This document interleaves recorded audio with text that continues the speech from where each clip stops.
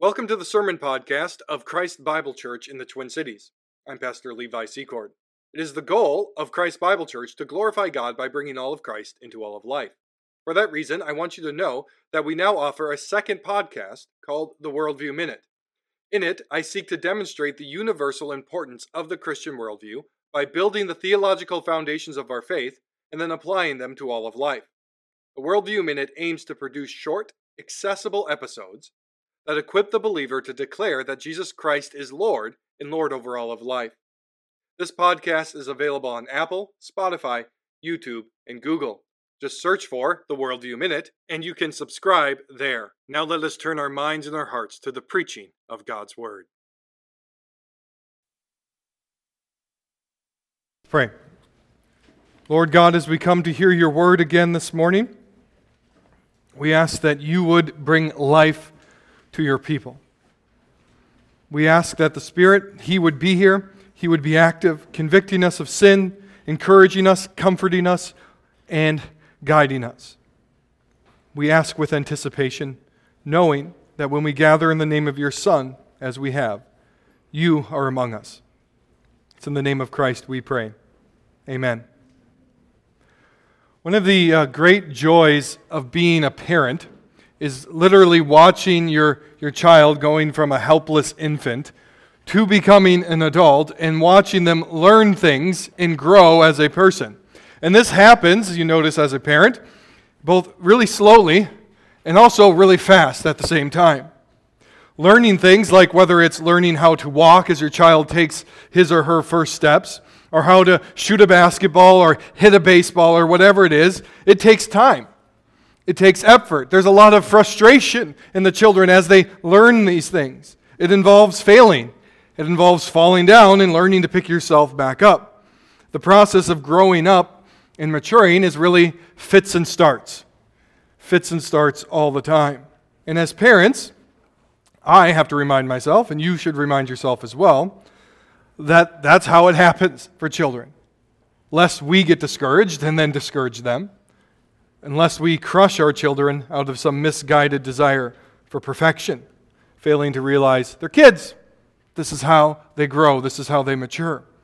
My wife is often to remind me when I'm frustrated with someone younger than myself, she'll say, "Hey, what were you like at that time?" And I'm like, Good point. In this passage, Peter compares being a Christian as to being a young child, even a nursing child. And he's encouraging the church to grow up, or in growing up, in the faith. And by that he means to grow up into salvation. I'm talking about kids and stuff falling down. The growing up into salvation. And so child rearing and being a child and growing up is a lot what it's like to be a Christian. This is what it means to be a Christian. You are like a child. Like our children, we need to guard against a perfectionism that can become counterproductive. To be clear, you and I should be growing. If you look back at yourself, or if somebody who knows you looks back at who you were 10 years ago, they should see some progress, a striving towards the goal of perfection with realizing that you won't be perfect until Christ comes back. But we are, until then, little children, wholly dependent upon God. This section is closely attached to what we covered last week. We talked about being born again. So Peter says to the church here, you have been born again by an imperishable seed. You have begun a new life, and that imperishable seed is the very Word of God. And this next section here is calling them to grow in maturity as they have now been born again by the Word of God. We are like little children. And as we grow and develop in our faith, there will be real times of winning. There will be real moments of falling down again. And like the teenage years, there will be real moments of awkwardness in our faith. But in it all, God works to shape His people. He works for their good. He's a true Father to us, to bring us up into maturity.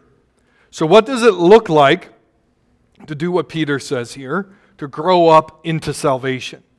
What are the marks of a mature faith, a growing faith? Well, that's what we're going to spend our time on here this morning. The first step to growing in the faith is a really simple concept. It's repeated throughout Scripture in various different ways, and it is this: to put away your sin. To put away your sin. If there is something that will keep you immature in the faith, it is not putting away your sin. Listen to verse 1. So put away all malice, all deceit, and hypocrisy, and envy, and all slander. The verse starts with the word so, or we could put it another way, therefore. Because of what we just talked about at the end of chapter 1, being born again by the imperishable seed of the word, because of that, do this. Because of what God has done in you, you need to live a certain way. Because you are now in Christ, because you are now a new creation, you are called to live like what you are. And so we are reminded yet again that salvation in its initial forms, regeneration, being born again, justification, being declared righteous, is wholly a work of grace. It's all God. You have done nothing. But those things bring entailments with them. They bring implications. They bring weight to your life. You are dead in your sins and your trespasses, and dead men and women cannot do anything to make themselves alive. God does that wholly by grace. So I'll say that to you again. You cannot be saved by works. You must be saved by grace alone. But that grace does not take away human responsibility and agency. You are still called to do certain things. I know why, and to some extent, Reformed people like myself don't like talking about works. We want to protect, to say that this faith is wholly different than the Catholic faith, and it certainly is. But we cannot then ignore all the numerous passages of Scripture that say, do this, do that, do this, don't do that. Those too are inspired words of God. The commands of Scripture are numerous, and we are called to follow those imperatives because God has done a new work in us first. And one of the steps in growing in faith is to put off what is hindering us, what is causing us to stay immature, to put off our sin, put off that which is contrary to what Christ has done for us. Now again, that is a very easy concept. Right? The pastors, we sometimes joke among ourselves saying, I spend most of my time saying, just stop doing that. Right? It's an easy concept. Stop sinning. It's really hard to live out. One of the steps in growing in faith is the knowledge and the effort to learn to put things off. Because there is this tension between the old self in every Christian, who is wrought in sin, who enjoys sin, who desires sin, and the new self that is being created in the image of Christ. One of the marks of being a Christian is that you feel that tension. If there is no tension in you when you're sinning, then you're not a Christian. But you feel those two different desires at war within you, a desire for holiness and a desire for sin. And this will mark your life from one degree to another the entirety of your time here on earth until Christ returns. And so we are called to put away our sin, or as Paul says in Ephesians and in Colossians, to put off our sins. They are not who we are anymore. They are at war with what God is doing in you. And hear me, they are destructive. They will wreck you. They will wreck your family. They will wreck your church, your institutions you are a part of. They are wrecking all of creation. So put them away. The list here given by Peter is far from an exhaustive list, but Peter is focusing on sins that destroy the unity of the church. Like, why is he giving us this list of sins? He is trying to tell the church, you need to put these away because they will weaken the body of Christ. These are the very sins that the world commits against you because you are following Christ, and you should not be committing them against one another within the church. That is the focus of what Peter is getting at here. So we list some of these. Malice. Put away all malice. That is ill will, especially within the church, that destroys the fellowship among believers. You should not have this stored up ill will for other Christians in this congregation. That will destroy your relationship with them. One of the things I hear again and again from visitors or new members or regular attenders about Christ Bible Church is the sweet fellowship that we have. That sweet fellowship can be ruined if we store up malice for one another. Many of us have seen and experienced small conflicts within church communities that really aren't that big of a deal, but because people store up malice for one another, eventually they explode. And what should be marked by a sweetness and a unity and a fellowship is destroyed. Because instead of putting away malice, we embrace it. Instead of killing malice, we feel that we have some justification towards it because someone did something sometime. Peter says, don't do that. So we are called to be on the watch for such malice within our own hearts, within our own congregations, and to guard against it, because Satan is indeed cunning, and he would love nothing more than to sow the seeds of malice in any congregation. And he has often succeeded in doing just that. Next, Peter says, comes deceit. Put away all deceit. That is lies and corruption. But the focus here isn't so much an outright lie, like if I told you the sky is purple or something like that, or grass is orange, or something else that a woke person would think up. The focus here is less than honest communication. Right? That you are communicating with people, but you're holding a little bit of it back because you have an ulterior motive. Right? I'm only going to tell John this much of what's going on, even though if I told him this much, it might change how he would think about it, because I want him to get him on my side for this conflict. In other words, Peter says we should speak plainly and honestly as Christians. We should not act like politicians who massage the truth to fit our desires. Such actions have no place in the truth or in the church. Do you ever think how many times in the New Testament it talks about speaking the truth, speaking the truth, speaking the truth? Like the church should be a place that is marked with plain speech. Like I shouldn't have to guess what you actually mean by your words. And that's something many of you know that I excel at. I just tell you plainly, this is what it is. This is what I think. These are the things. This should mark the basic communication style of Christians. We do not speak out of both sides of our mouths. We do not play politics with the truth. You should know what other people think about something. If you can't communicate that way, then you should keep your mouth shut until you can. Closely tied to deceit here is hypocrisy. Put away all hypocrisy. To speak one way and to act another, this is closely tied to the concept of deceit. To intentionally mislead people about who you are or what the truth is. And let me be plain here, because we often hear about how hypocritical Christians are. Hypocrisy is not defined by the culture. It's defined by God's Word. It is true, there are a lot of people who call themselves Christians who are hypocrites. But the general mark of a Christian congregation and a Christian individual is that he or she is not a hypocrite. And just because you have fallen into sin once does not make you a hypocrite as long as you confess that Christians aren't perfect. Next, we must put away all envy. Few sins are more destructive than envy or covetousness. We see what someone else has or what they are, and instead of praising them, instead of being thankful that God has blessed them in this way, we say, well, why don't I have that? Why does he or she have that when I should have that thing? And instead of rejoicing alongside that person, we seek their destruction in our hearts through envy. We justify such actions. We say, it's not fair that he or she has this. It should be mine. I deserve it. And brothers and sisters, quite honestly, an infinite amount of sins have been justified because of envy. You can talk to yourself again and again and convince yourself that I have a right to this. And there are plenty of voices out there who will tell you just that. And this has justified everything in our lives, from gossip to adultery to even murder. Starts with envy. They have something that I want, and I think I should have it instead. Envy in a church is an aggressive cancer that lays waste to a community, and it must be put to death with extreme prejudice. Finally, he says, put away all slander.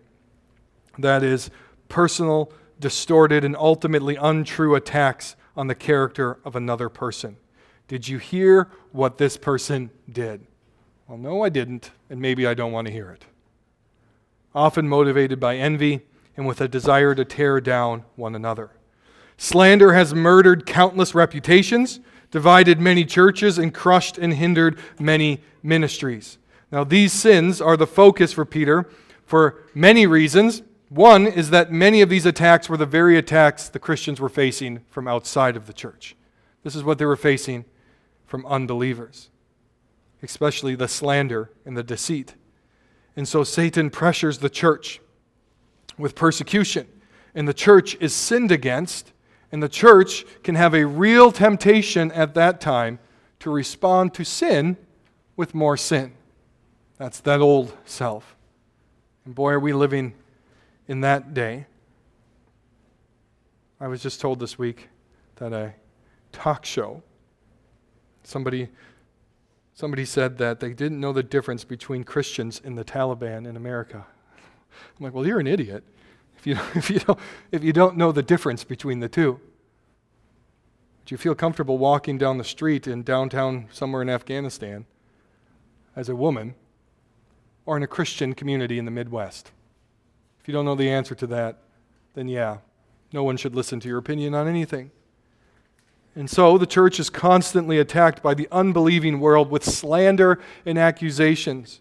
We are called hypocrites, but the standard used to judge us is not true. But here's the problem, is the world does that, and we should expect it from the world. The problem is that enterprising Christians, we retreat these things and believe these things and spread the lies and the slanders about others, using the same standards as the world. We respond to sin with sin. We use the same tactics as the world does, and thus we are embracing the sins of the world instead of putting them away. There is no small amount of slander I have seen online from Christians about Christians. That's truly staggering, especially if you're looking at big-name Christians. A report comes out against it, and if you already don't like that person, you retweet it 1,000 times, and you've already passed judgment, whether or not you fact-checked anything. And the one speaking or tweeting the slander often feels an amount of self-righteousness, that they're doing the work of God. But God, through Peter here, has a warning for you. This is not the way of Christ. Now, of course, it is fair and right to respond to public comments or public actions publicly. If I say something publicly from the pulpit and someone around the world wants to critique it, they have every right to do so, because I'm putting this out in public. But this must be done in good faith using Scripture's standards, not the standards of a Twitter mob. And I've seen that principle violated by both my theological opponents and my theological allies. God's standard is impartial. Slander isn't okay even if the person's wrong on other things. Christians must operate by God's standards and not man's. There are times for bold rebukes. There are times for sharp criticism. There are times to spread the word to other Christians. But these things must be done not out of pragmatism, not out of politics, but according to the standards laid out in Scripture. It must be rooted in truth. It must be fair. You must be openly truthful with everything you can be truthful about. You must be saying things online that you'd be willing to say it to that person's face. And if the opportunity exists, you should try to say it to them first before going public. The goal is truth. The goal is repentance. The goal is to operate by God's standards, not man's. For there is no place for these sins in the community of God's church. And where the church fosters these sins, where the church plants these seeds, they will reap a harvest of those sins. Divided, we do the work of the enemy for him. Now, the next step to growing in maturity is, surprisingly, to act like children. If you want to grow up, you need to act like a child, longing for and ingesting the pure spiritual milk. Listen to verse 2. Like newborn infants, long for the pure spiritual milk, that by it you may grow up into salvation. Now, there's other examples in the New Testament where the authors will talk about ingesting milk as a newborn nursing infant. And in most of those times in the New Testament, it's a negative thing. The author is saying, you're acting like a little child. Don't be a little child anymore. Peter actually uses it here as a positive. That this should mark the entirety of your Christian life, that you should be wholly dependent upon your parent, God the Father, for sustenance and provision, and that you should long for the pure milk that He has provided for you. That is a mark of what it means to be a growing Christian. And just as moms and dads try to feed their children good food, healthy food, just as parents limit the amount of junk food their children consume, God does the same thing. God has provided a good food for you, something that will help you to grow in the faith. And so parents who are willing to fight and even discipline their children to be sure that they eat their veggies and their fruit are mimicking and modeling how God treats us. That when we get on a diet of junk food, you are what you eat, as the old saying goes.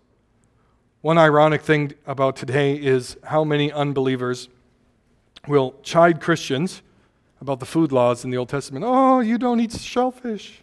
Yeah. All the while, our age has seen one of the largest proliferations of new food laws in food-based righteousness that we've ever seen. There are whole people and movements who don't believe in God, but they will literally judge people by what food you do and do not consume. As the old saying goes, man has a need for righteousness. He has a need to feel virtuous. And the more you dive deeper into sin in other areas of life, as our culture has, you start projecting righteousness in other areas. Like, I feel my sin over here, so here's what I'm doing. I never touch gluten. I'm such a good person. I never have anything except for that is what is grown local or organic, or everything that I eat now is plant-based or based off of insects now, whatever the new standard is. It's all unprocessed. I practice Whole30 or the carnivore diet or the keto diet. And the list could go on and on and on. Now I want to say something here. If you want to do those things for health reasons, I really don't care. There's some wisdom in being healthy with what you consume. But never find righteousness in the food you ingest. All types of eating are lawful for Christians, for all types of food were created by God and declared good. You should give thought to what you eat. You should steward your body well, but never ever place your righteousness in what you eat, and never judge someone else by what they do eat or they don't eat. You see, we have this tendency to make our own laws. And parents in particular can feel this shame because there's a million voices out there telling you should feed your kids this, you shouldn't feed your kids that, and it can come down to what people call mom shaming all the time. Because parents really do want to provide good food for their kids. But just take note of this, as one other pastor noted. If you rewind a couple generations, parents were pressured that the healthiest food they could give their kids was white bread fortified with vitamins and minerals. Every good mom had white bread. Today, you're a bad mom if you got that white bread. Think about this. What are you being sold that the next generation is going to laugh at you about? Every good mom's got this food. Well, does she? We don't know as much as what we like to pretend to know. Food is important. God has given it to us to sustain us. God has given it to us in forms that actually taste good because our God is gracious and abounding in love. And we must never forget that God even commanded things like feasts. Feasting, in the right context, is holy in righteousness. To put it another way, to be a total Scrooge and killjoy over food is not a mark of holiness. It's a mark of somebody who doesn't understand the blessings God has provided for us. So don't fall into the sin of either gluttony or being a Scrooge. Neither one is a mark of holiness. You are what you eat, and how you eat says something about what you believe. And so Peter uses that analogy to talk about pure spiritual milk. The word used here for pure is the negative form of the Greek word used in verse 1 to refer to deceit. So he says, put away all deceit, and what God has provided for you has no deceit in it whatsoever. It has none of that. It is not watered down. It is straight 100 proof in its substance. Straight milk with nothing altering its content. The word used here for spiritual is an adaptation of the word used for word. Right, logos. Right, so end of chapter 1, he says you're born again by this imperishable word, logos. God has provided a pure form of logos as your milk. The word of God. He's talking about God's word here. This is what we are to long for. This is what you are to have and develop an appetite for. The pure, unfiltered word of God.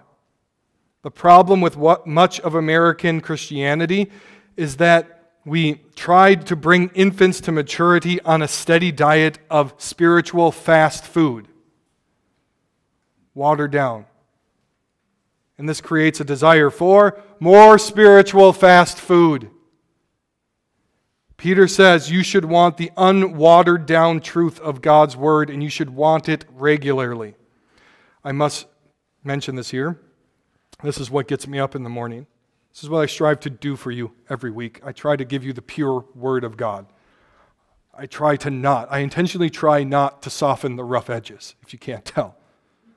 I want to give it to you straight. I want to speak to you plainly because I trust God has provided a food for you and that He knows better than culture or even me what you actually need. That this is the food and the sustenance that you need. And yes, sometimes that milk is really tough to swallow, but it's beneficial to you in the end. And this is the truth that modern nutrition has taught us. The more you eat something, the more you desire it. The more sugar you consume, the more your body will long for sugar. The more vegetables you eat, the more you will long for vegetables. What you eat will determine what you want to eat next time. So the more food you eat spiritually that is good for you, the more you will desire it. And I admit, both in real food and spiritual food, it can be hard to switch from the one desire to the other. But you do that by eating more of it, more of the thing you want to move on to. Spiritual food is just like that. So long for the undiluted truth of God's Word. Because, as the Bible calls us to put off or put away our old sin, it is always telling us to put on something new. To put on, here, the Word of God. To renew our mind, as Paul says in Romans 12, with the truth found in the Word of God. This Word, Peter continues, has the power to grow us into salvation. There's a purpose to the milk. The purpose is God, who caused us to be born again, is now using the Word to grow us into salvation. There is a goal here. God wants you to grow in holiness, and He has provided the means for you to grow into holiness. And so, we have to say again, salvation is by grace alone, through faith alone, in Christ alone. It is not based on your works at all. And yet, we still have passages like this saying you need to grow into your salvation. You should feel that tension. Well, how do we solve that tension? Nothing you do will earn you salvation, but also you're supposed to do something. Well, the term salvation in Scripture is used in at least two different ways. There's a narrow way and a broad way. The narrow way focuses on being born again and justification. That God causes you to go from death to life. He causes you to be born again, to objectively move from the kingdom of darkness to the kingdom of light, and then He declares you righteous. No works are added to that whatsoever. That's the narrow use of salvation, and that's the way we generally use salvation as evangelicals. When you hear the term salvation in the American church, that's generally what people are referring to. But there is also a broader use of the term salvation in Scripture, and that's what we find here in 2 Peter. And this broader use, 1 Peter, this broader use includes things like sanctification and glorification. Sanctification is the day-to-day growing in personal holiness. You cannot do sanctification without God's grace and justification first, but it is still you who cooperate with God to do sanctification. In other words, God doesn't believe for you. God doesn't put off the sin for you, but God empowers you to do it. And then He instructs you to do it. Justification, sanctification, and glorification all make up the fullness of salvation. And glorification is that day when we see Christ and will be fully made like Him. The focus here is on the sanctification aspect. That once you are justified, God begins the work of sanctifying you degree by degree. And you have certain responsibilities to repent and believe, to put off and to put on. And so in the narrow sense, justification and regeneration, you have, hear me, already been saved. You will hear this in the Bible, that you have been saved already. It's a real reality, and God has done it. But in another sense, sanctification, growing up into your salvation, you are now being saved. You will hear that in the New Testament too, that you are being saved right now, that God sustains you in a sinful world and He's transforming you degree by degree. And in another sense, you will be saved. In another sense, you have not yet been fully saved. And that fullness comes when you will be glorified at the appearing of Christ. So I believe this is what Peter is getting at with the idea of growing up into salvation. It is a call to work out, as Paul would say, your salvation with fear and trembling. Paul, the great author who said salvation is not of works, calls you to work out your salvation with fear and trembling, to grow in holiness and maturity, and to do so with real effort. And then Peter places a condition on all of this. Put away your sin, grow up into salvation. Verse 3, if indeed you have tasted that the Lord is good. You can't grow up into salvation unless you've tasted that the Lord is good. That initial act of God saving you. If you have tasted that the Lord is good, then these things will happen. And we should be clear here. Peter assumes that they have tasted that the Lord is good. He assumes that these people are indeed saved. He's building off here the imagery of eating and longing for and desiring the pure milk of the Lord. We are to look back at our initial experience of conversion, and we are to remember the goodness and the sweetness of the Lord in saving us. And as we have times of trial and we have times of doubt, we are to look back and to see the goodness and the sweetness of the Lord again and again. Peter quotes Psalm chapter 34, verse 8, which says, "Oh, taste and see that the Lord is good. Blessed is the man who takes refuge in Him." As we taste the goodness of Christ in God in the gospel, we find refuge in this life through what God has done. Well, Christianity is unquestionably a religion of revealed truth. God has given us His word. He says, this is the standard. Right? It's outside of us. It's external. It's objective. We can look at it, we can measure it, and we can study it. But Christianity still needs to be experienced. Right? There are unbelieving scholars of the Bible who will read the Bible, they will study it, and they will come to the right conclusions as to what the Bible teaches. Right? They're not the people trying to deconstruct everything. They will say, that, yeah, the Bible really does teach homosexuality is wrong. It really does teach this, this, this, and this. But they haven't experienced it. God has given us the external standard, but you have to taste and see that the Lord is good. No one else can do that for you. Your parents can't do it for you. Your pastor can't do it for you. You must taste and see that the Lord is indeed good. For to be saved is to be set on an irreversible course of both change and renewal. Like little children growing up, there are fits and starts, but God is our good Father, and we have tasted His goodness in Christ. And so you are called to put off your childish ways, but you are also called to have a childlike dependence upon God and His Word. You are called to have a growing desire for the pure spiritual milk that strengthens us. And in it, we see the goodness of God through the person and the work of Christ. It is our job to desire that Word, to long for it, to feed ourselves on that Word, to feed our children on that Word, and to increase our appetite for what God has graciously given us. Let's pray. Lord God, we thank you that you have indeed spoken to us in your word. We ask that as we go forward this morning, that you would help us to put away all of those sins and to walk in the newness of life you have given us in Christ by your Spirit. Lord, may you increase in us a strong longing and hunger for your word, that we would take it in its purest form, and that we would ingest it, and that it would transform us to become more like your Son. It's in His name we pray. Amen.